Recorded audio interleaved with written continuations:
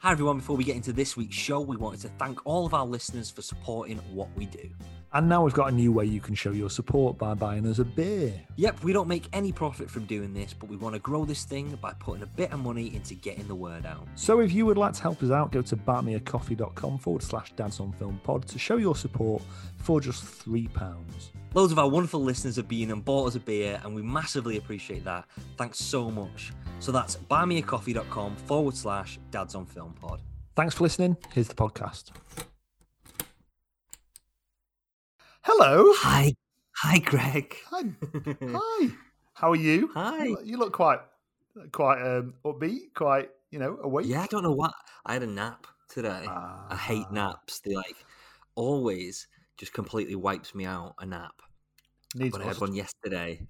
And then got up and had a couple of beers. Nice. And then I had one today, and I've now got a glass of. I've had a KFC and I've had a glass of wine. So yeah, cool. Pretty decent actually. I'm surprised. And I had a coffee about 45 minutes ago as well. So you'll probably just notice my energy levels will just drop shortly. How's your beautiful 10-day-old little boy? 10-year-old. We don't talk about that. He's in the attic. Oh God. A bucket of fish heads every month. Oh my God. Okay. It's like Bart's twin brother, isn't it? Oh yeah. The evil twin. Oh right. Yes.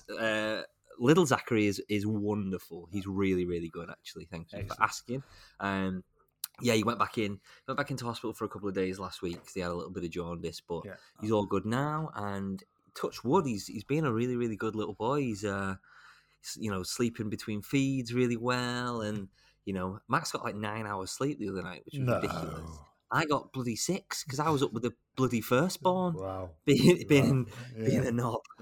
so it's just ridiculous. Oh. But no, he's very, very good. Thank you. So as we sort of touched upon at the beginning of last week's episode, little Zachary was born a week last Sunday, 12:54 p.m. Yeah. £8 2. Hey. I'm Dave. And I'm Greg. And we love watching films. Great films. Bad films. Blockbusters. Classics. Indie films. Cheesy films. Superhero films. But as dads, we especially love watching family films with our kids. So we've made a podcast all about it. This is Dads on Film.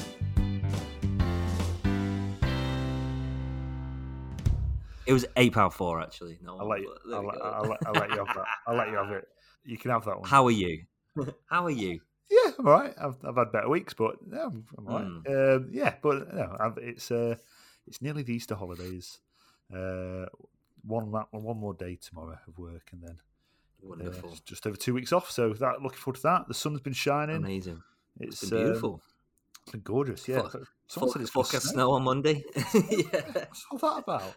21 degrees today here, and it's forecast snow on Monday. Only in Britain, only in the UK. There we go. But yeah, no, I've not. I'll be honest with you, because we didn't record last week. Not been watching many films. No. Tell you what, I've been watching. I know we don't do TV, but I think sometimes we need to make exceptions. And you put me onto it, and it's Ted Lasso. Oh yeah.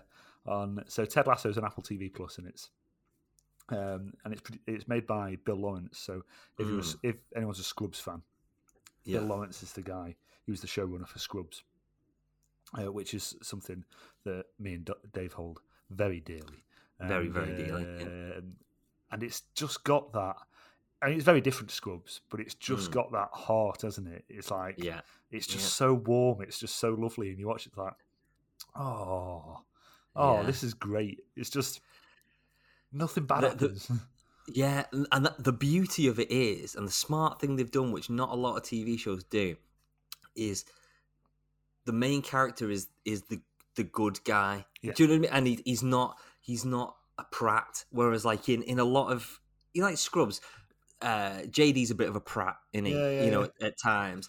Or I'm trying to think of another example, like I don't know, Fawlty Towers. Basil isn't the most likable person. No. Blackadder isn't the most likable person. Whatever. But Ted Lasso's just such a nice bloke, and it's rare you see that. And he's kind to a fault, isn't he? That's obviously, yeah. But but it's nice that it's nice that he's nice. You know what I mean? I think people kind of need that a little bit. It's lovely, and it's really really cool to have that sort of like transatlantic thing. Like the last thing I saw a bit like it, which it was all right. I didn't take to it that much. Was Episodes? Do you ever watch Episodes? Yeah. I quite liked Episodes, but it wasn't amazing. But I liked that. That was that sort of like transatlantic episode. Element to it, wasn't it? So this is like a US production, but all produced, all shot in the UK. And it's quite a strange concept. So for those who don't know, he's basically there's a fake Premier League football club called Richmond, AFC Richmond, and the owner, to get one back at her ex-cheating husband, tries to run the football club into the ground by employing an American football coach to come over and be the new manager, and he is Ted Lasso. And it's just, you know what, everything about it is really, really impressive. Like the production, the way that, like, that was what I was most apprehensive about. Like, how is this going to be believable? How are they going to get it right to be like a Premier League club? And whilst it's not wholly authentic, they did all right, didn't they? Like, it works. It felt believable. A few points I felt like it was verging on. Was it Dream Team? Was that what it was called? That Sky One, dodgy Sky One thing, Dream Team, or Footballers Wives. But actually, it's just dead funny. So it's not. My one kind of criticism of it is every now and again you can tell that they slip up and they show that an American's written it, because they'll say something daft like. For the listeners, half an hour has passed. Whilst Dave's been thinking of this. Oh, come on, I've got an excuse. My brain isn't working. I don't know, like elevator. They say get in the elevator, or something daft like that. And it's just like, a little Americanism. A few little ones. And it's surprising nobody on set went, excuse me, Bill. Wouldn't say that. But go and check it. It's on Apple TV Plus, and we don't speak about TV, but it's worth the recommendation. There's 10 episodes. There's 10 episodes in the first series. Season 2, they're filming it at the minute. There were some pictures released online. Golden Globe winner. Cool. It was, Golden Globe best actor in a comedy series. Jason Sudeikis. Did I see you say about the filming it now? Did I see a picture of Jason Sudeikis in a Santa hat outside a pub? Yeah, so I presume maybe it's the Christmas special, the filming as well in March. I'm breaking the rules again, but TV, something that has got me through these night feeds. Although obviously Max is feeding him, but I'm doing the his winding and all that sort of stuff and changing him in the middle of the night. So we try and stretch that out. What We Do in the Shadows, the TV show. It is absolutely brilliant. Cool. It's so funny. Yeah, it's like Matt Berry. Matt Berry's in it, and Kevin Novak, the phone jacker, face jacker. And it's so good about, like, I really liked the film, but I see its flaws. It's so much funnier, and it's kind of like the American Office. Like, you get more time with the characters, you just learn to love them, and they're not playing the same characters, which I kind of thought they were. Is it a UK production then? No, it's FX in America, but it's the three main people are British. Right. So it's Matt Berry, Kevin Novak, and Natasha. I'll have to check that. But I think the way they've nailed it is bringing in a female character, because there's no real female protagonist in the film, but she's probably the main character in this, and she plays Matt Berry's wife, and it's just absolutely hilarious. Oh, brilliant. Like, fully brilliant. It's so good. Nice. Anyway, there you go. Cool. Well, have you been watching anything else other than the films we're discussing? No, Well, because the main film we've been discussing has taken me 2 weeks to watch. Yep, same here. I finished it last night, and I say finished. More on that later. If you're a big fan of Zack Snyder, you might want to tune out now. Because the thing is that, like, I am genuinely a little bit worried, because people who have criticised this film they've got loads of grief, been on the receiving end of quite nasty backlash, haven't they? So, so I loved it. I'll be good cop. You'd be good cop. I tell you what, we did have a complaint about last week. You had a complaint? Well, a little bit. Apparently, we didn't put. I mean, there's lots of stuff we didn't put in last week's episode because it was an unconventional episode, but we didn't do a password. No password, apparently. Oh well. So I got a message, a couple of messages saying no password. Right. Oh, right. I don't know. I've not listened to. I recorded it a month ago. Couldn't tell you. Some people are going. Good episode of it. Was it? Oh, cool. Tell me what was in it. What was in it? Thanks. We did get quite a lot of good feedback from the Quentin Tarantino episode, and beautifully, my son came at the perfect time. That the Quentin Tarantino episode fell the day before Quentin Tarantino's birthday. Fantastic, which was amazing. So timing. fitting. Well done, no Zach. idea. Well done, Zach. Good lad. Yeah, man. Okay, Greg, do you have a question for me? I do have a question for you, David. What on earth is coming up on episode 13 of season 2 of Dads on Film? Go. Thank you so much for asking that, Greg. Cue the music. Okay, next we're going to look at last week's homework, the week before's homework, which was Taika Waititi's Hunt for the Wilder People. Then we got this week's news. Then I can imagine it's probably going to be quite a chat. We're talking about Zack Snyder's Justice League. Our social adieu this week is Shaun the Sheep Farmageddon. Then we got Everyone's a Critic. We're going to be setting homework and we're going to be looking at what's on the box. Let's do this.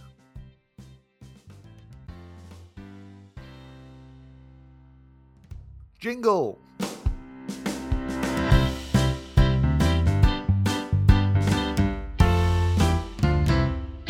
So, I mean, some people are waiting on the edge of the seat for our chat about the Justice League Snyder Cut.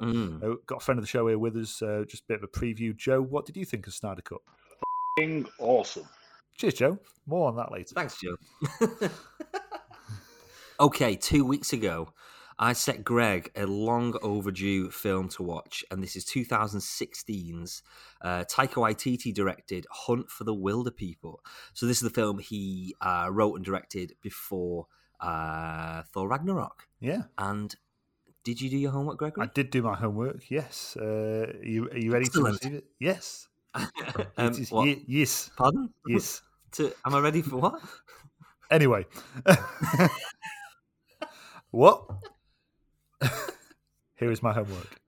Okay. So, as Dave mentioned, 2016, Taika Waititi, who, as you know, we're a big fan of recently. Most recently, we've probably spoken about him in Jojo Rabbit. They do this cool little short. Have you seen this short that Taika Waititi, Ricky Gervais is in about animal testing? You've not seen about that? Oh, I've heard. I saw something about it, but I've not actually seen it. Just something cool. So Thor Ragnarok, he's doing another. Is he doing another? Love and Thunder. Love and Thunder. Yeah, Love and Thunder. Absolutely. So this is back in 2016. It's Julian Dennison, who we last saw being pretty awful in Belschnickel in Christmas Chronicles 2. But in this, he is fantastic. He plays Ricky Baker, and he is a foster child who is taken to Sam Neill. Sam Neill wonderfully plays Hector Faulkner, and Rimata Wayata as Bella Faulkner, who his foster parents who take him in, and he's a troubled kid. He's had a lot of behaviour issues, and it's all about him settling in. Or not settling in, rather. There's a bit of tragedy. His foster mother or auntie passes away, and actually Sam Neill's character at the start is very hostile. When they fostered him, he wasn't really interested. It was all for her sort of thing. But it's all about the relationship that develops between them throughout the rest of the film, and they end up sort of on the run in it. It's sort of like a big sort of escapade. It's absolutely bloody wonderful. I mean, for it's so Taika Waititi's humour. I think the main thing for me is something so funny has. I mean, we mentioned Ted Lasso having so much heart before. This has so much heart, so much heart. It's just really lovely. The chemistry between Sam Neill and Julian Dennison is just amazing. Here's a little clip. Come on, give me some bars so I can communicate with the outside world. Ricky, take a look at this. Oh, Uncle, we're famous. Hector Faulkner, 65, and Richard Baker, 13, have been missing now for 6 weeks. Faulkner is Caucasian. Well, they got that wrong because you're obviously white. There is a fear for Faulkner's mental health following the recent death of his wife. Police are not ruling out kidnapping. Kidnapping? Park rangers have been alerted for anyone seeing the pair should report back to the nearest police station. Oh, Uncle, you're basically a criminal now. But on the bright side, you're famous. I think I'm crazy. And Asian. Oh, it's so good. Dear God. It's just him. Yeah, I mean, I don't want to say much more than that, really. So they're off on the run because basically Ricky had ran away from home. Hector had gone after him, and they have to sort of survive in the wilderness. But then there's this big sort of manhunt because they think he's been sort of kidnapped, and it's all ridiculous, as that's all it's all alluded to. And then it goes. It's quite sort of farcical, of course, but it's beautiful and it's funny as well. And like I said, the main thing is about this relationship that develops between Hector and Ricky. It's just so sweet, and it's just really, really well written. New Zealand looks absolutely beautiful in it as well, and as always. Yeah, of course, and everybody should go and see it. Yeah, I can't say much more. There's just honestly just some laugh out loud moments in it, and like to catch up, I've been watching this again during night feeds, and it's just been like 3:00 in the morning, just burst out laughing, waking up the baby, waking up Max. So sorry. He has a standoff across this little like ravine thing with the child services woman, and she's like, "I'm like the Terminator." And he goes, "Nah, I'm like the Terminator." And she goes, "Nah, you're Sarah Connor in Terminator 1 before she could do chin-ups."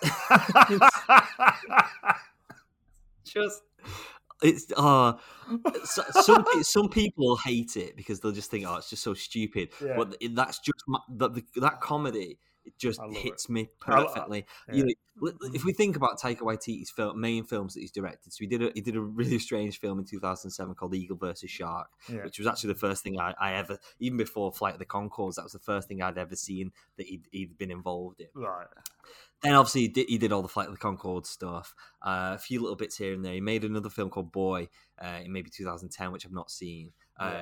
Then What We Do in the Shadows, this, Ragnarok, Jojo, etc., and he's just developed this incredible sense of humor. And again, even like all the Mandalorian stuff that he's been involved in and things like that. It's just brilliant, and he really is a force to be reckoned with, and it's unique, and that's what I love so much. It's not just these crap Adam Sandler type comedies. It's like you said, they've got heart, all of his films. They've got lovable characters. It's so much so that the film that Julian Dennison did after this was Deadpool 2, and they basically just said, be Ricky Baker again. And even some of the lines he said, like in Deadpool 2, he stands up and he says, "It ain't easy being a gangster."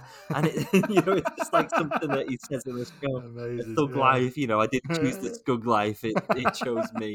It's just wonderful. I go as far as Ricky Baker is one of my favorite characters in anything. He's just so lovable. And I think a lot of people, there'll be a lot of people who listen to this who know Taika Waititi's work. There's some who won't particularly know, but there'll be a lot of people who have seen the MCU films and seen how different Thor Ragnarok is, and how it's got that just sort of self-awareness, but also just very subtle but very clever humor. Like the character, is it Korg in Ragnarok? He is the most sort of like fundamentally Taika Waititi character, isn't he? Yeah, in there, it's just so because it is Taika. Well, it is Taika Waititi, of course it is.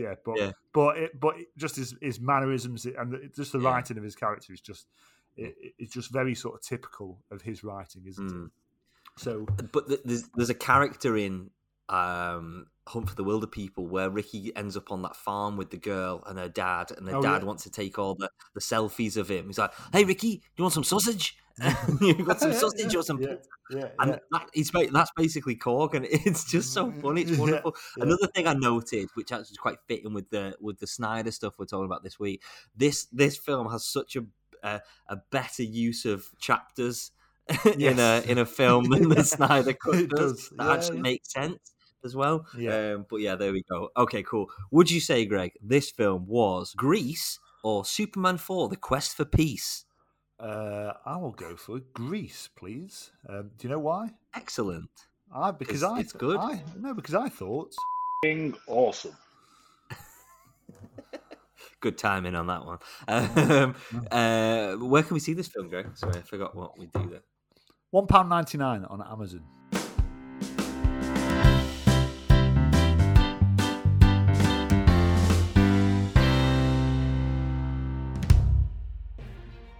Have we got any film news? This is... You can tell we're out of practice on this one. Yeah. The news. This is why we shouldn't have a week off. Because I genuinely feel rusty. Have some of this beautiful McGuigan's Black Label. It's good. Just have myself cheeky Easter egg. Nice. Many people will be listening to this on Sunday morning, Easter Sunday. I hope the Easter Bunny has been to your house. Many other Easter egg providers are available. You didn't actually name the brand. There you go. Yeah, correct. I thought about other than the Easter Bunny. The Easter Armadillo. Remind me of Easter. I'm the holiday armadillo. Max has been watching Friends while she's feeding. She's never been that fussed about Friends. Never. No, it's weird, but she's been watching it. It's really cool. Anyway, let's move on. Okay, news. Considering we've not done news for 2 weeks, there hasn't actually been that much sort of film news. The first big one, Black Widow is coming to the cinemas, apparently. Again, I'm not going to hold my breath, but they are. So apparently what Disney are doing is they're doing a dual release in the cinemas, and they're going to do one of those Disney premiere things, like they did with Mulan and all the other bits.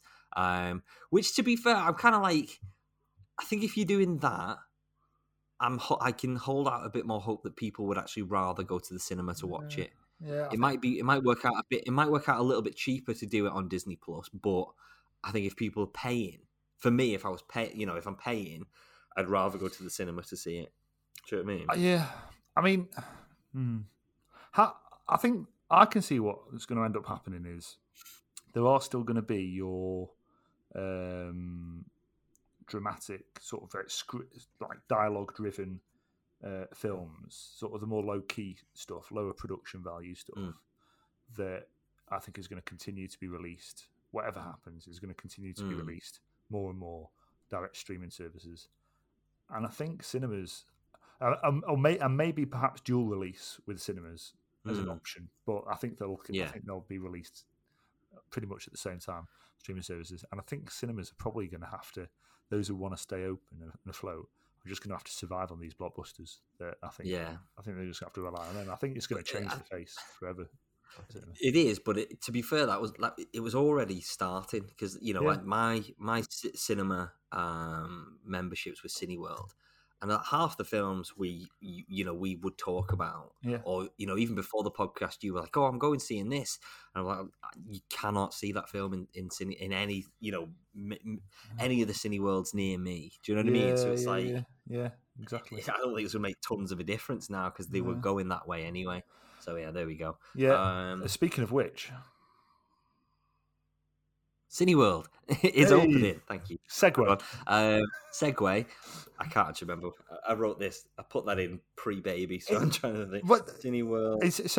So basically, they're reopening loads of the cinemas. It's been strange because it's been sort of very understated because there was such a big deal when Cineworld closed because it was like we're indefinitely closing our cinemas. Yeah, I think it's like, all right, that's it. But now, like, it's just they're just opening again. But there's not a big deal being made of it, really. It's just. But I think that's what they're doing, just in case stuff hits the fan again. So they can quietly go, oh yeah, we'll just shut again. It's fine. It's not a problem. Right. Okay, so Cineworld has confirmed it's going to reopen its venues in England and Scotland on May the 17th, once government regulations allow it to.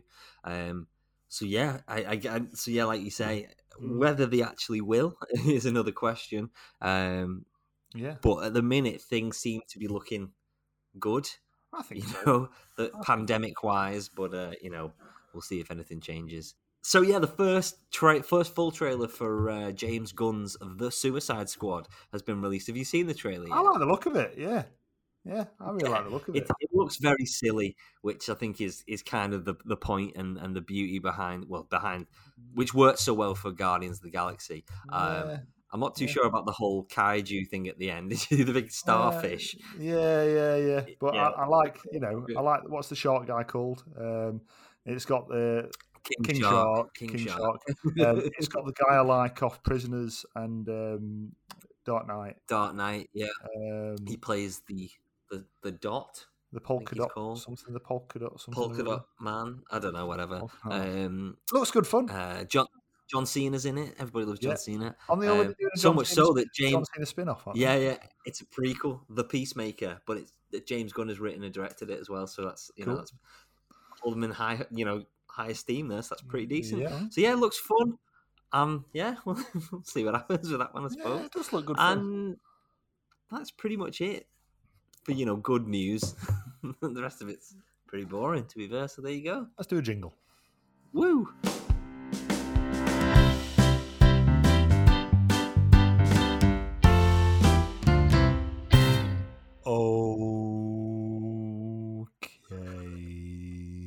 Oh yeah, we're here. It's time to review the Justice. I see what you're doing now, Greg. It makes sense. Okay. I'm making it a 4-hour podcast by speaking in slow motion. I get it. I dig it. So way back, we've actually sort of like covered the announcement. Well, we covered the call for this, the announcement of it, the development of it. Way back, how come in the news sometime last year, you told me about this Snyder Cut that fans have been asking for some time. So, bit of backstory. Zack Snyder made Man of Steel, made Batman vs Superman: Dawn of Justice. Was he a producer on Batman vs Superman, or did he direct it? He directed it. He directed it as well. And anyway, so he'd gone to. He started making the Justice League. Family tragedy partway through making the film. So in stepped, forget his name, Joss Whedon. Yep, who's a bit of a controversial bloke at the moment, to say the least. And he finished off the film. The film got absolutely pan-slated. I've not seen it because I didn't like Batman vs Superman: Dawn of Justice. And lots of I've seen gone back and looked because it's been on TV and stuff this week. So I've just been trying to compare stuff, and there's lots of I don't know, heavy rock music as things are happening in the original cut and stuff like that. And it's I know it's all a bit sort of disjointed. And that was a 2-hour film, less than 2 hours, something like that. Less than 2 hours, yeah. Less than 2 hours. Fans all say, "Well, we want to know what Zack Snyder was going to do." So eventually, Warner Brothers said, "Come on, Zack Snyder, here you go. You have your go with it. Do what you want." And then he'd done it, and then there was this talk about how it was going to be released. So everyone sort of knew it was going to be sort of 4 hours. Was it going to be released as a sort of mini series? At one point it was, and then it was, no, we're going to release it as one big film. And it's taken us both 2 weeks to watch it. Yeah, good. Jesus, I actually think, I'm just going to go straight in and say, it's probably been the most, out of the whole time we've been doing this, 43 weeks, okay? This has been the biggest chore. It's the thing that's felt like the biggest chore in all seriousness, because, I mean, where do I start? Right, so my foundations, to be fair, to give it some context, my foundations are not, I'll be honest with you, I struggled to go into it with my mind open, because, as I've said loads of times before, Batman vs Superman, I was anticipating massively. I was really excited about it. I thought it was going to be dead exciting. And it just bored the hell out of me. As I've said before, me, my brother and dad sat in the cinema. My dad actually got up and walked out after an hour. I just thought it was ridiculous. And it's all my detest for it climaxed at the point where Batman and Superman are fighting each other. And the reason they stopped fighting each other is because they realise their mothers both have the same name. Now, deep. So that's me sort of going into it like, okay, and it's 4 hours. Knowing it's 4 hours long, like whatever. It's, do you know what? It had the elements that should make it a good film. In terms of spectacle, there were some great shots and beautiful scenes that were definitely on a par with, the greatest moments in the MCU. Visually, very stunning, very sort of cool, very sort of iconic looking. The difference is the MCU spends, an entire decade delving deep into the backstories of these characters, introducing them one at a time. So you're very much invested in them by the time we get to these sort of pinnacle films where they all come together and something sort of massive happens. Now this, okay, we've had Man of Steel. Do we have 2 Superman films on their own? Or just one? No, just one. Just one Superman. So we had Man of Steel, Batman versus Superman, and then into this. And okay, we had Wonder Woman as well. Was there an Aquaman film? Yeah, but it was after. Well, technically after. Yeah. The first cut. So, what I'm trying to say to you is, even though a lot of it had the same elements of the MCU. Oh, by the way, there's a character who's basically Thanos. He's like a metal version of Thanos. Oh, and instead of the Infinity Stones, they're finding these boxes around the place. So actually, a lot of the plot is exactly like, the big Avengers films. Infinity Wars and Endgame and that business. The difference is I couldn't care less. I'm watching these characters and I could not care less. I didn't care about any of them. I didn't care about a single one of them. Plus the fact it's 4 hours long. I'll say it again. And the reason it's 4 hours long is because something like, and you told me last week the actual figure, something like 10% of the film is in slow motion. It's 22 minutes of the film is slow motion. That's just ridiculous. Like stuff like Aquaman drinks some whiskey, slow motion. Like, why? Oh, there's an American football bit. There's some people playing American football in the snow, slow motion. All right, why? What's the point? Part 2 turns into this sort of Lord of the Rings sort of backstory thing. There's a lot of scenes of people stood around, which people have compared. People have said, "Oh, it reminded me of Lord of the Rings. It's epic, like Lord of the Rings." Yeah. No, grow up. No. Come on. There's a lot of scenes of Batman and the Flash and Wonder Woman stood around staring at a box and chatting about it. Like it. Yep. Some of the CG is actually crap. I'll say it. There's one thing you can see. Some of the CG is awful. The guy made out of bits of metal that all come together. There's the guy when you see that for the first time. There's a guy in water watching him that it literally looks like the water's put in on Windows Movie Player, like Movie Maker sort of thing. Yeah, I found it thoroughly boring. And by the time I was watching the last hour last night, I'll be honest with you, I just had it on in the background and I wasn't really paying attention. What do you think? Good. Okay. So, I think in general, I liked it more than you did. I didn't like it. That's not in any way to say that I liked it. I've got more. I think we'll both admit I've got more of an investment in this because of I've grown up with comic books and things like that. Yeah. However, the thing is, right, just because you like something doesn't mean it's going to make a good film, and I think that's the problem with this film and why a lot of people are getting on the high horse about it. They're going, yeah, but we saw Martian Manhunter, yeah, but we saw Darkseid, yeah, but we saw Nightmare, Nightmare Batman or whatever. It's like, yeah, great, we've seen them, fantastic. It doesn't mean it's a good film. I liked Power Rangers. Didn't make Power Rangers a good movie. Do you know what I mean? I like, people like Mortal Kombat, but all the Mortal Kombat films so far have been absolutely shit. So just because you see these films and you enjoy, so you've seen these things in a film, doesn't mean it makes it a good film. Did you say call him Martian Manhunter? Martian Manhunter. Right, okay. So the way Zack Snyder crowbars him into this film is, if you're interested in seeing this film, you've seen it by now. So spoilers. Yeah, you'll know. Yeah. It's in the epilogue. And by the way, there's half an hour of epilogue. And Bruce Wayne's at one of his sort of lakeside houses. And Martian Manhunter just comes down and goes, "Hi, I'm Martian Manhunter." And then basically goes. It's like, all right, well done. You've got me in the film. All right, well done. I will help you out.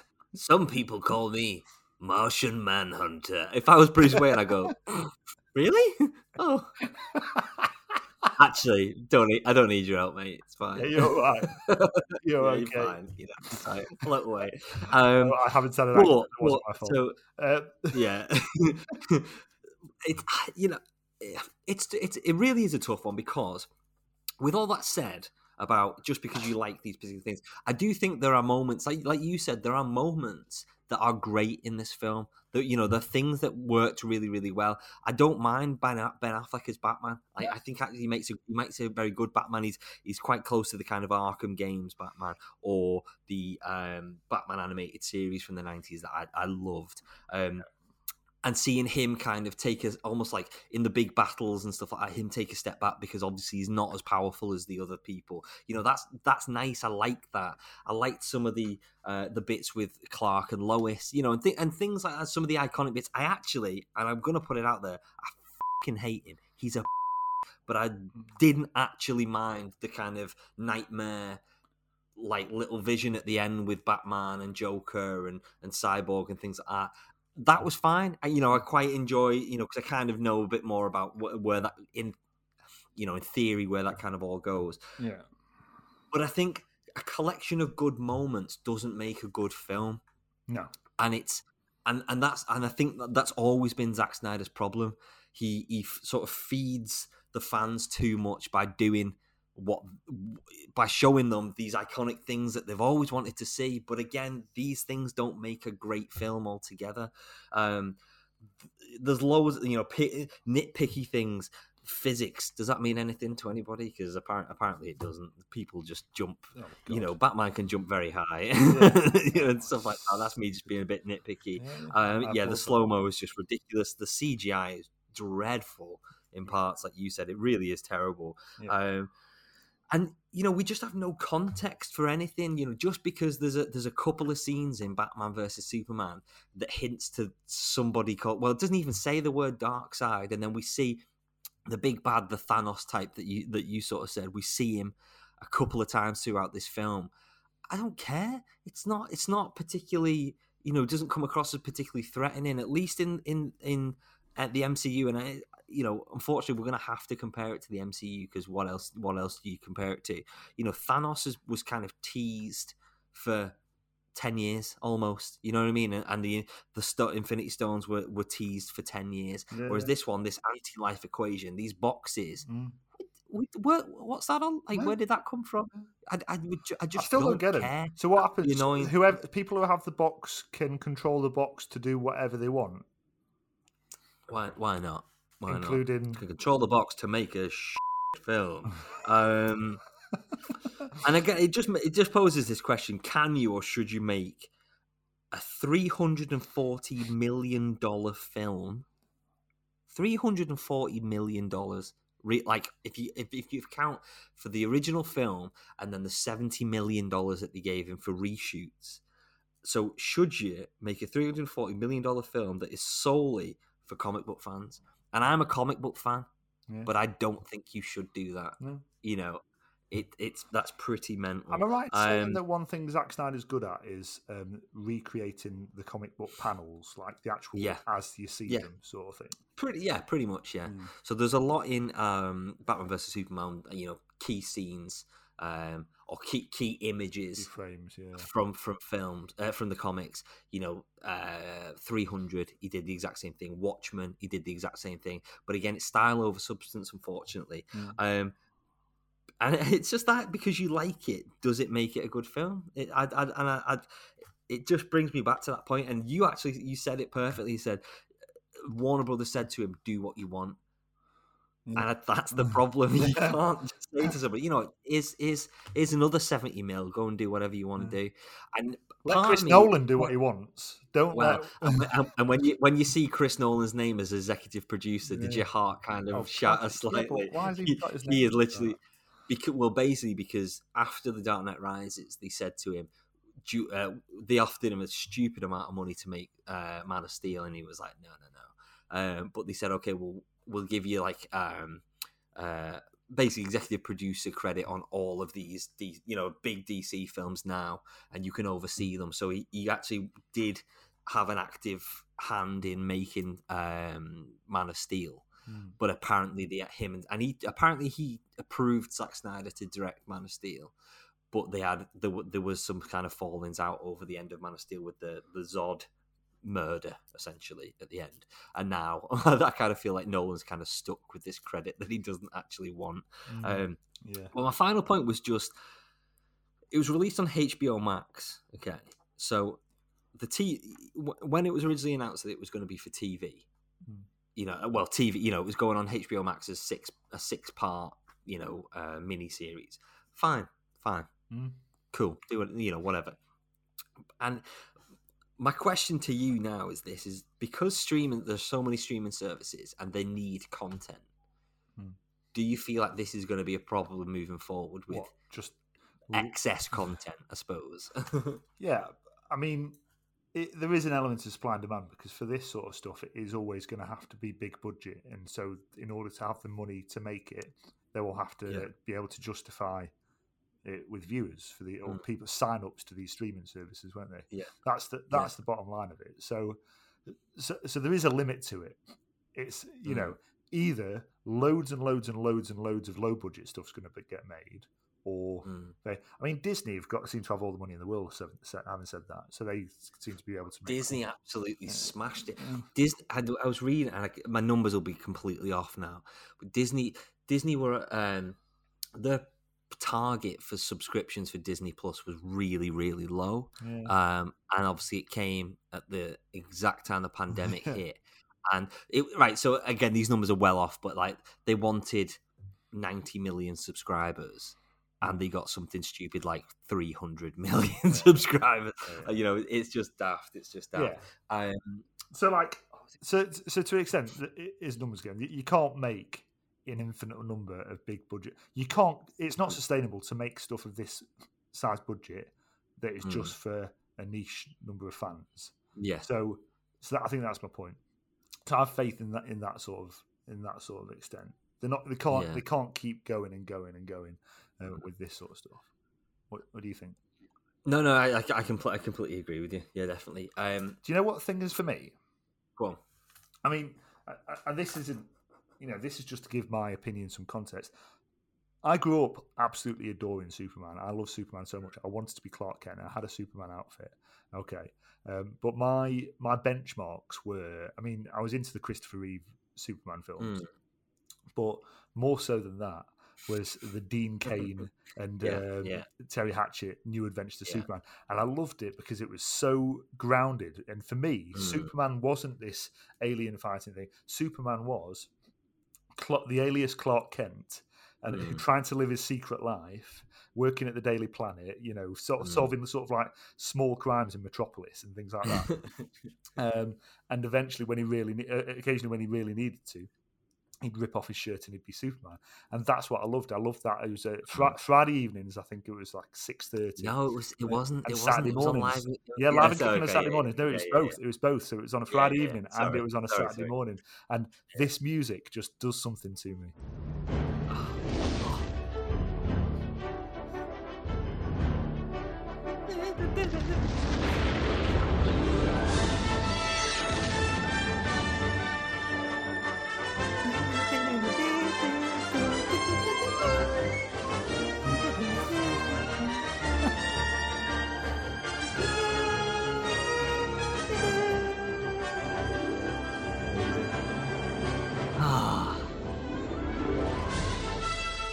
Anyway, that's that. So good. It's really, really good. It's just a shame Dean Cain, again, is a very problematic person. But that's my childhood, and that's why I think when Man of Steel came out, I think that's what was so disappointing for me. I know the New Adventures of Superman is not representative of original Superman, but for me, that was the Superman that I knew, and it was so far removed from that grounded Superman for me. I would be very, very intrigued to see, and I'm not saying in any way it would make up for it. I would have liked to have seen the actual cut that Zack Snyder was going to put in, because there was no way it was going to be a 4-hour cut. Yeah. Do you know what I mean? Yeah. But there probably is a fairly, enjoyable, good film in there that's maybe like just 2 hours long.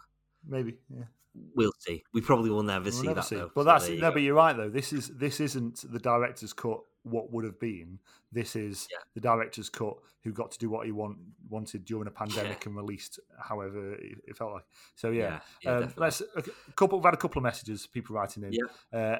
Els, my brother, said, I enjoyed it about as much as I enjoyed it the first time around. I basically think it's cool to see a comic accurate live depiction of Batman. The whole thing seems like a series of really aesthetically pleasing comic book inspired shots, strung together by some scenes of very wooden dialogue. The extra stuff in the epilogue seemed very tagged on, basically a half-hour post-credit scene. Basically, a load of comic book fans demanded it, and I think they got what they demanded. It's not an amazing film, though. If they do another in the same universe, they should get another director. Yeah, I like that, actually, what Elle said. It's an extended post-credit scene. That's exactly what it was. Yeah, it's exactly what it was. Before we get to Joey's note, Chris U Beauty sent us quite a big sort of review. He said, wow. I was fully ready to tear this film a new one. I've never seen 300. It never really appealed to me, and found Batman vs Superman a bit boring. So I'm definitely not a Snyder/DC fanboy. When I heard it was going to be in chapters in 4:3, we didn't mention that as well. Oh God, yeah. And possibly in black and white, I rolled my eyes. Watching it, I couldn't believe how proved wrong I was. Okay. I planned on watching it in 2 sittings, but ended up watching it all until 1 a.m. on a school night. Every scene was so much better, and every extra scene only added to how good it was. I never thought watching an alternate 4-hour-long cut of a film I wasn't really that bothered about to begin with could actually have been so good. One of the few times a hyped-up film has actually lived up to expectations. It answered every question I had about Joss Whedon's version and added so much needed background on the origins of the characters. Not to mention how funny Amber Heard's British accent is. That's true, but again, let's not talk about her. 100% recommend. You don't even need to be a superhero film to enjoy this masterpiece. Okay. Spoiler, even Leto is all right in it. Okay. I was one of the few people who actually liked Whedon's version, but after watching the Snyder Cut, I think it would be wise if Warner Brothers and DC should forget that movie ever happened. Wow. Yeah, well, other opinions are available. Speaking of other opinions, we've still got a friend of the show, Joe, here with us. Hi, Joe. Just remind us, what do you think of Snyder Cut? Awesome. Thanks, Joe.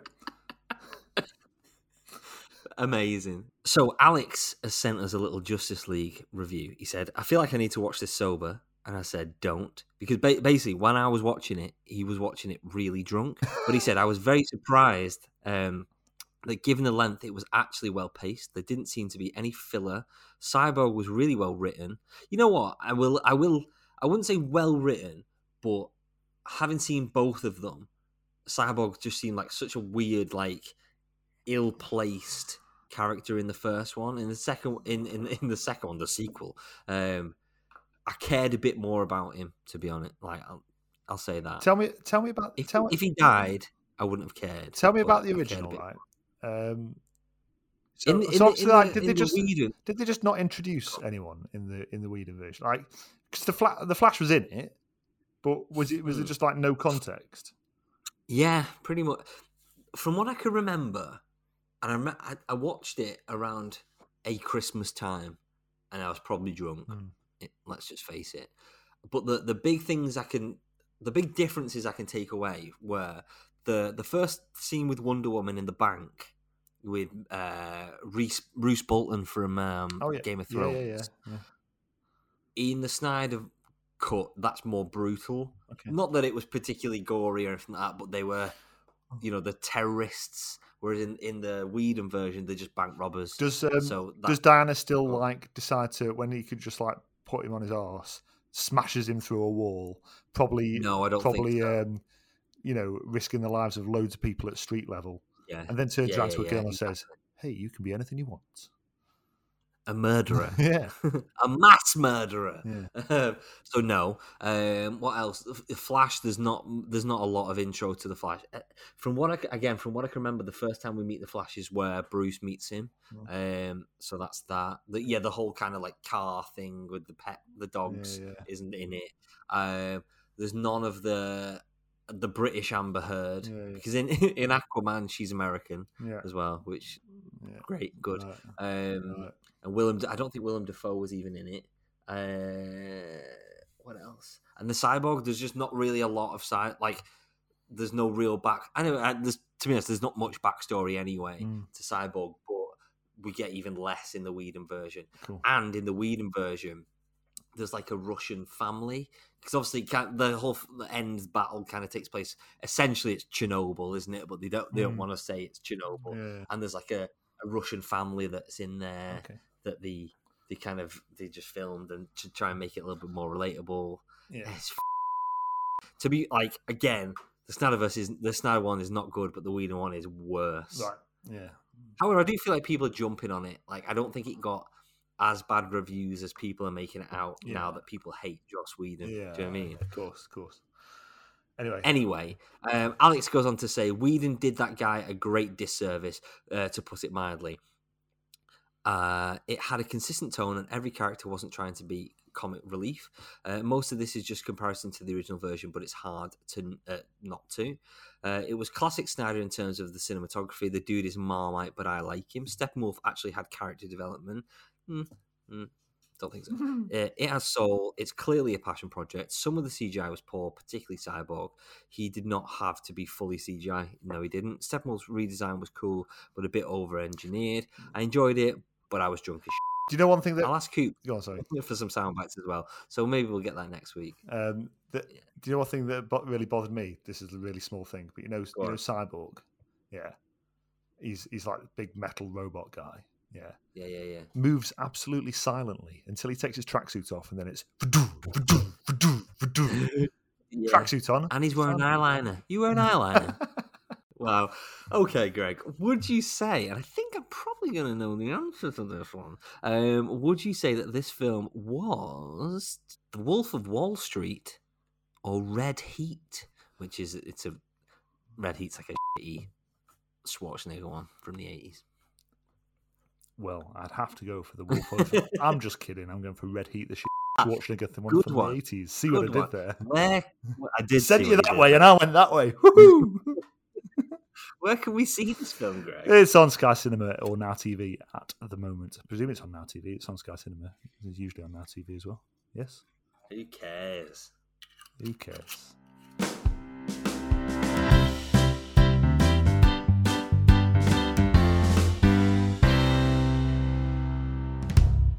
Off the back of the Snyder Cut, I just had a little question for you. It's something trending on Twitter the other day, which I thought was quite interesting. And we try not to just solely talk about comic book films, but unfortunately, I suppose whether it's unfortunate or not, the world we're living in now, it's the content that we're getting the most of.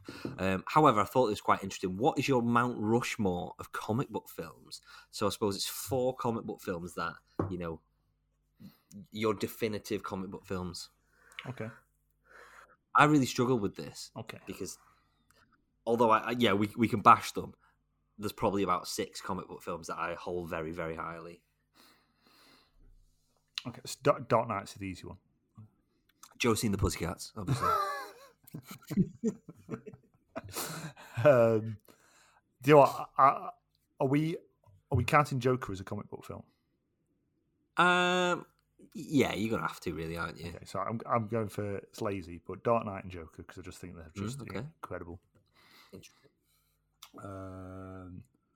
I would go for the first Christopher Reeve Superman film, because for me, that's that. One more. Okay, so I'm gonna have to pick an MCU one. You don't have to, Greg. You can do what you want. No, I feel like it needs to be represented. And for me, it's going to be represented by, again, a pretty sort of cliche choice, but the first Iron Man, because I love the origin of Iron Man. I think it's grounded. And I think if it wasn't for the success of Iron Man, I don't think the MCU would have happened. So, wow. There you go. Go on, what about you? Cool. I'm going for Zack Snyder's The Justice League, Suicide Squad. Obviously, The Dark Knight is there. People are going to hate us for loving The Dark Knight so much, but it's an amazing film. I always go as far as to say I think Heath Ledger's Joker performance is the best performance in any film ever. Yeah. I'm just putting that out there. So, Dark Knight, Guardians of the Galaxy. Yeah, well, I mean, that could have been made mine, but yeah. Yeah. Into the Spider-Verse. Oh, yeah. And controversially, Sin City. Okay. Yeah. Because that fully is a comic book film. About it is a comic book. Alan Moore. That is a Alan film. Moore? No, it's Frank Miller who did Dark Knight Returns and all those ones. All right, fair enough. Cool. Yeah. Let us know your thoughts. Let us know your Mount Rushmore comic book films. I like that. Yeah. I quite like that. It's not. You could say, tell us your top 4. No, your Mount Rushmore. No.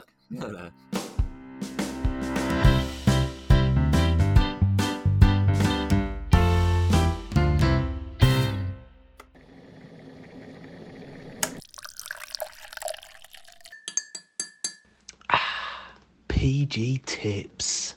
So this week's So Solid You is the 2019 stop motion Aardman animation, Shaun the Sheep movie, Farmageddon, which is actually not the first Shaun the Sheep film. There was the Shaun the Sheep movie in 2015. I did not know there was 2 Shaun the Sheep films as well. Do you know what?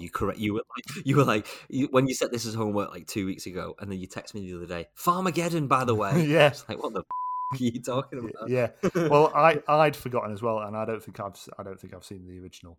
I've just seen Farmageddon, and it was one of these Sunday mornings when I was with the kids. It was like, oh, let's go to the cinema. Let's go and see what's on. Shaun the Sheep Farmageddon. It's supposed to be quite good. Let's go and see that. And do you know what? As far as I'm concerned, it was bloody fantastic, and I'll tell you why. Go on. Please do. Yeah, I will. Aardman Animations. We spoke about Wallace and Gromit, the original short film trilogy, the other week, and how sort of beautiful they were in terms of like sort of silent comedy, and how they're just very visual. A lot of the gags were very sort of visual, and I can remember just falling in love with that at a very young age. Aardman obviously sort of developed, and they did some things like they did the Creature Comforts thing, didn't they? I can't remember the exact order of stuff. Yeah. They did Chicken Run, which is absolutely fantastic, but it's definitely not a silent film. But it's it's very much sort of a family comic, a family comedy film. But then they went down the route of doing Wallace and Gromit feature films, neither of which I enjoyed. There was I can't remember what the first one was called. The second one was The Curse of the Were-Rabbit. And the reason Loaf and Death, yeah, and the reason I didn't like it is because it felt so inorganic to kind of force these into big feature films with sort of loads of dialogue, loads of action, loads going on, and it's very sort of overstimulating, and nothing like the original Wallace and Gromit films we spoke about the other week. For me, this film, so Shaun the Sheep, if you don't know, Shaun the Sheep is a spin-off. Shaun of the Sheep. I was doing that. Yeah. Shaun the Sheep is a spin-off to A Close Shave. So A Close Shave is the third of the 3 Wallace and Gromit films, and Shaun is the sort of the main sheep out of all of them. So the character's taken from there, and they sort of like run with it. And Shaun the Sheep is one of the many sheep on this farm, where there is strange things start happening. It turns out there's an alien invasion. There's an alien that sort of got lost from his family on the spaceship, and they end up with the sheep on the farm.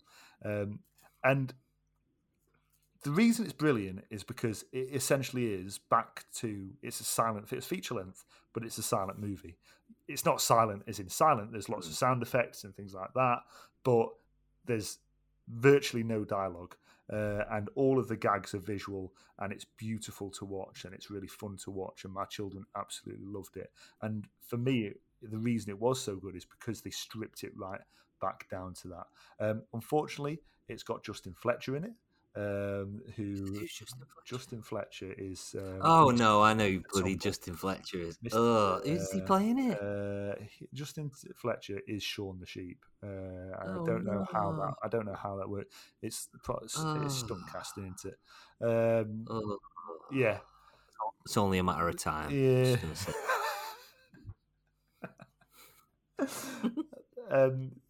Yeah.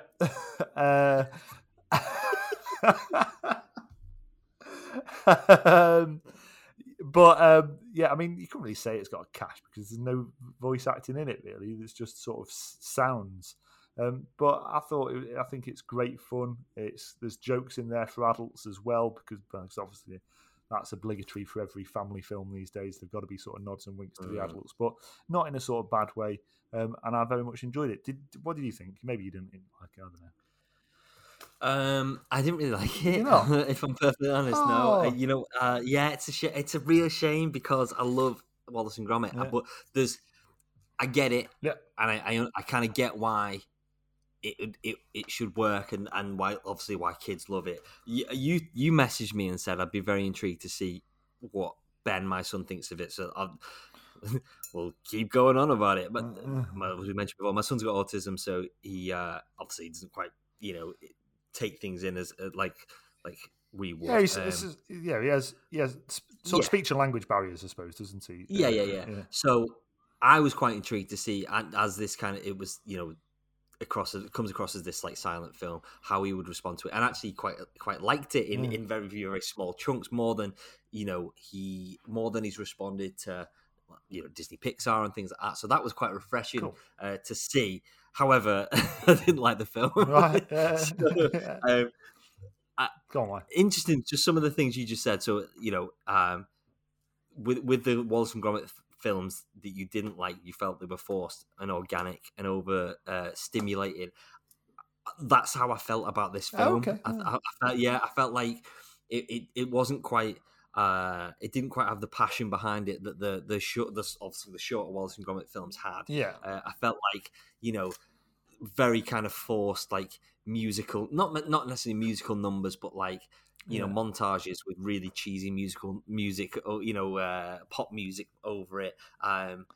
Things like they go to the supermarket and the alien has too much sugar and he goes crazy, but it's like all acting to the camera and things like that. And I just felt like it was maybe a bit too forced and a little bit uninspiring, unfortunately. However, I did like, and I really liked all, and this is just me being a geek, all the little nods for the parents and all the sci-fi references in there as well. So I picked up on like 6. So there's Alien. So there's the chest burster scene from Alien. Did you get that? And the alien goes into the sheep. There's Aliens. So when the baddies in the big kind of robotic thing chasing them. There's Close Encounters. I think the key pad is like whatever.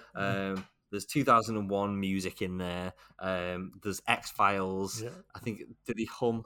What did he? There's like a. Yeah, that's it. Yeah. And others, which I really, really enjoyed. I think ultimately what it is, and to be fair, I was all the noise and the fact that I get that it's there's no one speaks in it, but after about 20 minutes, I was really bored of just it's like like that's Scooby Doo actually, Shaggy. But just and I understand kids will enjoy that, but I don't know how you sat through in the cinema watching that, to be honest. Do you know what? Do you know why it was so? Because actually, those times, and I miss it so much, is going to the cinema on a Sunday morning, and you get these. Our cinema sells these little kids caddy boxes. A little thing of popcorn, and a little thing of chocolate, and a drink, and all that, and it's really, really cute. And they go in and they get so excited about it, and they literally eyes not off the screen, the whole thing. And I probably spend as much time looking at my kids' faces whilst they're enjoying that as I do watching the screen. And so for me, it was a lot about that, and I got a lot of enjoyment from their enjoyment from it. Amazing. But I genuinely, I mean, I'll always hold Nick Park and Aardman close to my heart, and I think this is the closest thing I've seen of their recent stuff as a return to there. It's really intrigued to see how Chicken Run 2 is going to be next year. I think ultimately, if it was shorter and it was a 45-minute thing, which is still longer than the 3 original Wallace and Gromit, I think I would have enjoyed it a lot more. I think it just felt a little bit too kind of stretched out a little bit. Well, 96% of Rotten Tomatoes disagrees with you. Well, that's absolutely fine. I think the Snyder Cut is quite high on Rotten Tomatoes as well. Is it really? I don't know who cares? So Julia has messaged us, and she said, "I took the boys to watch Shaun of the Sheep. I keep doing that.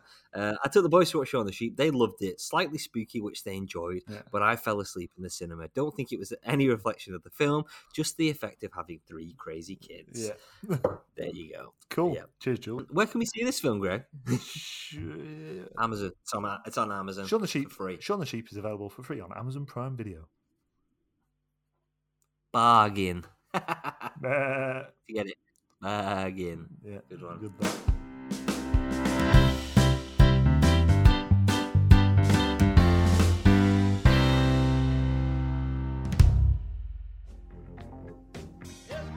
A critic. Hi guys, I'm glad to see the podcast is still going strong and all going well. Congratulations to you, Dave, on your recent news.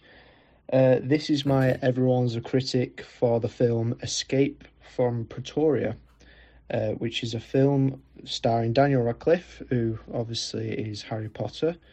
He plays the main character, Tim Jenkin. It came out in March 2020 last year, so not great timing with the pandemic and all that. But it's recently been released onto Amazon Prime, which is where I came across it. It's based on a true story. It's based on basically it's in South Africa during when apartheid was rife, and he is this Tim Jenkin, played by Daniel Radcliffe, is arrested for he's working on behalf of the African National Congress. Him and his friend are 2 white South Africans who are essentially just sticking up for black people during what were obviously horrible times. And from that, they are arrested. They're basically calling them terrorists. So they're arrested and they are in Pretoria prison. And whilst up in that prison, the story is essentially they are trying to escape. I won't spoil the ending, but I'm sure you can guess what happens at the end. It's the first film I've seen Daniel Radcliffe not being Harry Potter, which is a bit weird because after I watched the film, I've noticed that he's actually been in quite a lot that I've not watched. Funnily enough, when you're watching him on screen, he reminds you of Harry Potter with his mannerisms, but then you realise it's not Harry Potter mannerisms, it's just what Daniel Radcliffe's like. So I don't know, I found that quite... It took me out of the film a bit sometimes. He's like, he's being a bit like Harry when he moans, but there we go. It reminds you a bit of homeless Harry Potter as well, because he's got really long hair and a beard. So I took a picture and sent it to my sister, for example, and said, can you guess who it is? And she said, is that Harry Potter? He looks homeless. So that sort of stuff. It's an interesting film. Obviously, I said it's based on a true story. It's no Shawshank Redemption. I mean, that's an unbelievable film. But I'd say it's worth a watch at least. Even if you just want to learn about the true story. I mean, it's quite amazing, really, how what they do in the prison and how they get spoiler. But yeah, I'd say it's worth a watch. 3 stars from me. Like I say, it's on Amazon Prime. If you've got, how long is it? Let me just quickly Google that. 1 hour 46. It's so it's not too long. And yeah, I'd say it's worth a watch just to see homeless Harry Potter. Cheers, guys. Love everything you're doing. Oh, thanks, Jack. Harry Potter and the Prisoner of Pretoria. Oh, Harry Potter and the Prisoner of what? Pretoria. Is that what it's called? I don't know. I liked the homeless Harry Potter thing. That was cool. Cheers, Jack. Thank you, Jack. That was a lovely little review. Something you've not seen? I've not seen it. No, I knew a little bit about it, and I can't remember why. Whether it was from a film review or something I've seen online, of kind of how they actually escape. Spoilers. I quite liked what Jack was saying. Then it's like he reminded, whilst he was watching it, he reminded him of Harry Potter, of the mannerisms, but then he was like, actually, no, it's not Harry Potter that's reminding me of, it's Daniel Radcliffe's, mannerisms. And it just got me thinking, like, have you seen any films with Daniel Radcliffe since Harry Potter? Did I see The Woman in Black? I think maybe a year, I've seen that. long time. I quite like that. Yeah, that was pretty scary. Yeah. Haven't seen anything else. No, he did a load of theatre when he finished, and he was like naked on stage. Aquarius, the horse one. Not seen that. Horse. Naughty. Very modest. Called himself a horse. Hey. No. No, answer. Okay. I've answer. Seen, okay. I've seen lots of Emma Watson, Rupert Grint. Maybe one or two things for Rupert Grint. Can't even remember. What's Rupert Grint done? He's got a few little TV bits. He was in they made like a Snatch TV show that he was in. Oh, yeah. I think it lasted like a season. But then he's in the new an M. Night Shyamalan maybe produced or directed TV show that's out. It's meant to be quite good. Okay. And he's involved in it somehow. I don't know. Let's face it. None of them have to work again if they don't want to. He bought an ice cream van, didn't he? Did he? With his Harry Potter money. Rupert Grint. Sure he did. Yeah. They must have paid him more than that. It just looks like he needs a wash. Anyway. He had a baby with the girl from the worst film ever made. What's the worst film ever made? Angus Thongs and Perfect Snogging. Have you ever seen Angus Thongs and Perfect Snogging? Nope. Okay, homework, Greg. This week. It's terrible. It's got Alan Davis in it. It is dreadful. Dreadful. There you go. Anyway. Cool. Well, thank you for that, Jack. Really good little review. Yeah. I may go and watch it. We'll see.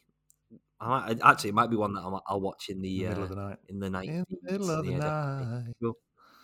I've been walking in my sleep. That's enough of that. Yeah. Good. You're welcome. Cool. Well, I didn't think I'm a bit drunk. If you want to be involved in next week's show, send us your review of any film you want. To us. To this number. Greg's number. No. 0800 00 1066. 1066.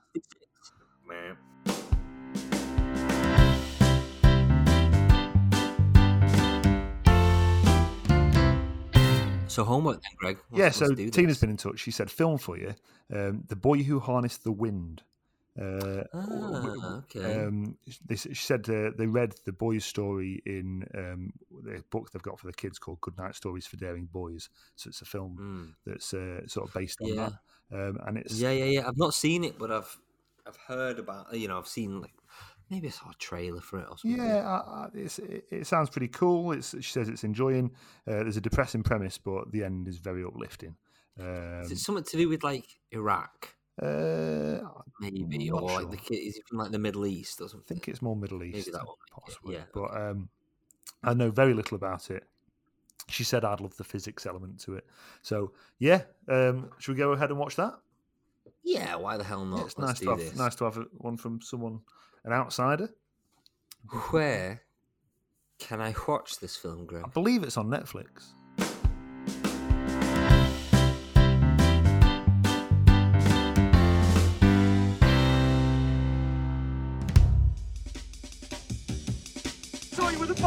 On the Box! Oh, what's on the box? What's on the box, Greg? Well, David, I will tell you what is on the box on Saturday nights. That's tomorrow night. How are you doing, Greg? I see straight through you. Yeah. Did you have my number? 9 p.m. on Channel 4. Channel 4. Channel 4.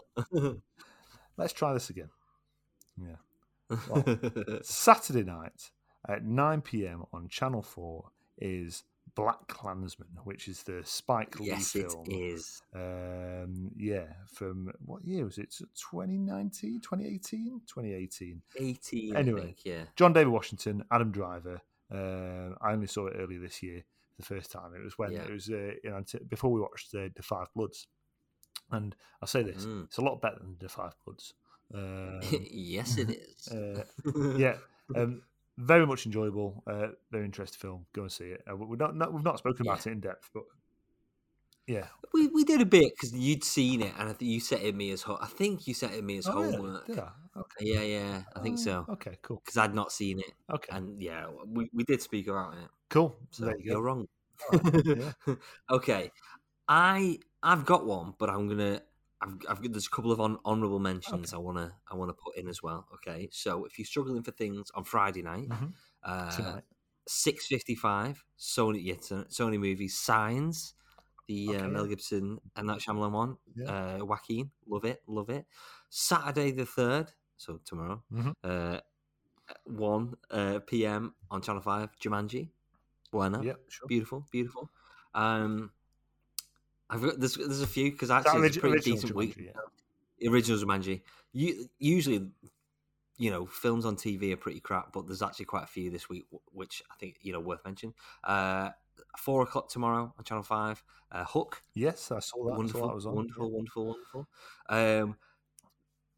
Again tomorrow night, 20 to 12 on Film 4, and this is very, very niche, but it's Return of the Living Dead, which is this really, really like crappy 80s zombie film, but it's charming. The zombies they talk, and they're like brains. It's great. What for me? I was going to do another honourable mention whilst you're saying them. Tomorrow morning, 9:30 a.m. on ITV3. Go on. We could have been anything that we wanted to be. Bugsy Malone, fantastic. But no, I'm going for Saturday night, Sunday morning. So 1:10, Sunday the 4th of April. You'll be up. Film 4, and this is taking us right back to potentially the first homework we ever did, which is the South Korean film Train to Busan. Yeah, Train to Busan. I believe our first homework was Man from U.N.C.L.E. So I think Train to Busan. Oh, it was. So it must have been a couple of weeks after that one. But yeah. Oh yeah, man! What a film! I love that film. So two good zombie films. You up in the night with Zach, teaching him cinema. Yeah. Watch this. Learn this language. Cool. Some cool films there. There you go. Yeah, amazing. Quite a lot to watch this week. If you watch any decent films this week, let us know. Send us a little review. For next week's What's on the Box. What's on the Box?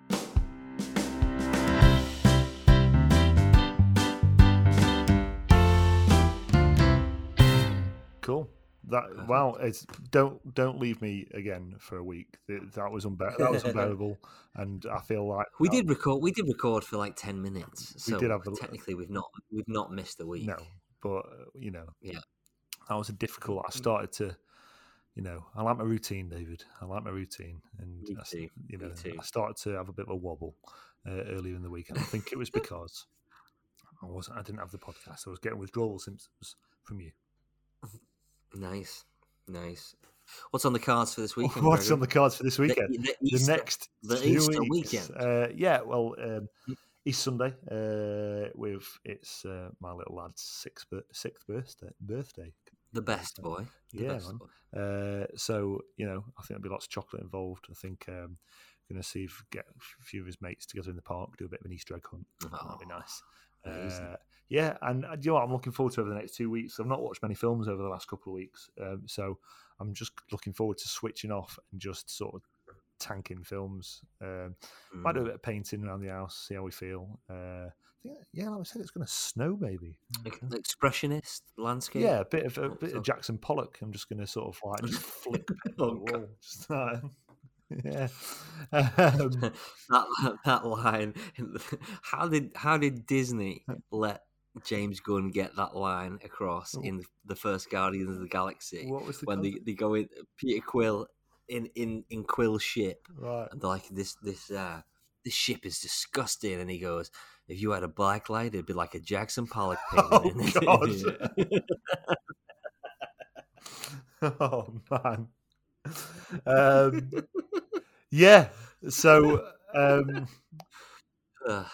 this and that. Bit of painting. This and that. What about yourself? What about your good self? How long have you got full Easter as well as you've had paternity, full. You get Easter. Oh, mate, I've got 5 weeks off for wow. paternity. I've blagged 5 weeks off. Cannot wait. I don't feel bad about it. Half the country's on furlough, so yeah. No, well, yeah, true. So it's just going to be walks. I'm going to try and maybe meet up with you outdoors somewhere. That'd be nice. Yeah, that'd be Easter. lovely. Yeah, you don't know about this yet, but that's what I'm planning cool. on doing. Yeah, I'll just be minding my own business, and then I walk through the woods, and then you'll just be there at the end of the path. Why would you be walking through the woods? I'm just walking through the woods like a normal person. Go to the woods, go to Solomon's Temple. I took you up there. Hello. Hello. I took you up. I was never the same. Right. Part of me never came back that day, Greg. You know what I've been doing, right? Because we're like dead tired, but we just want to. It's one of them. It's like I hate napping. I feel like I'm just kind of wasting my time. Yeah.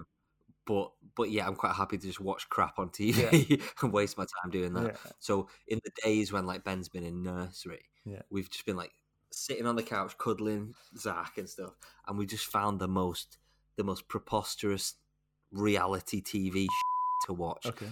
With when Ben was little, it was Hell's Kitchen, but what we're watching now is this thing called Below Deck.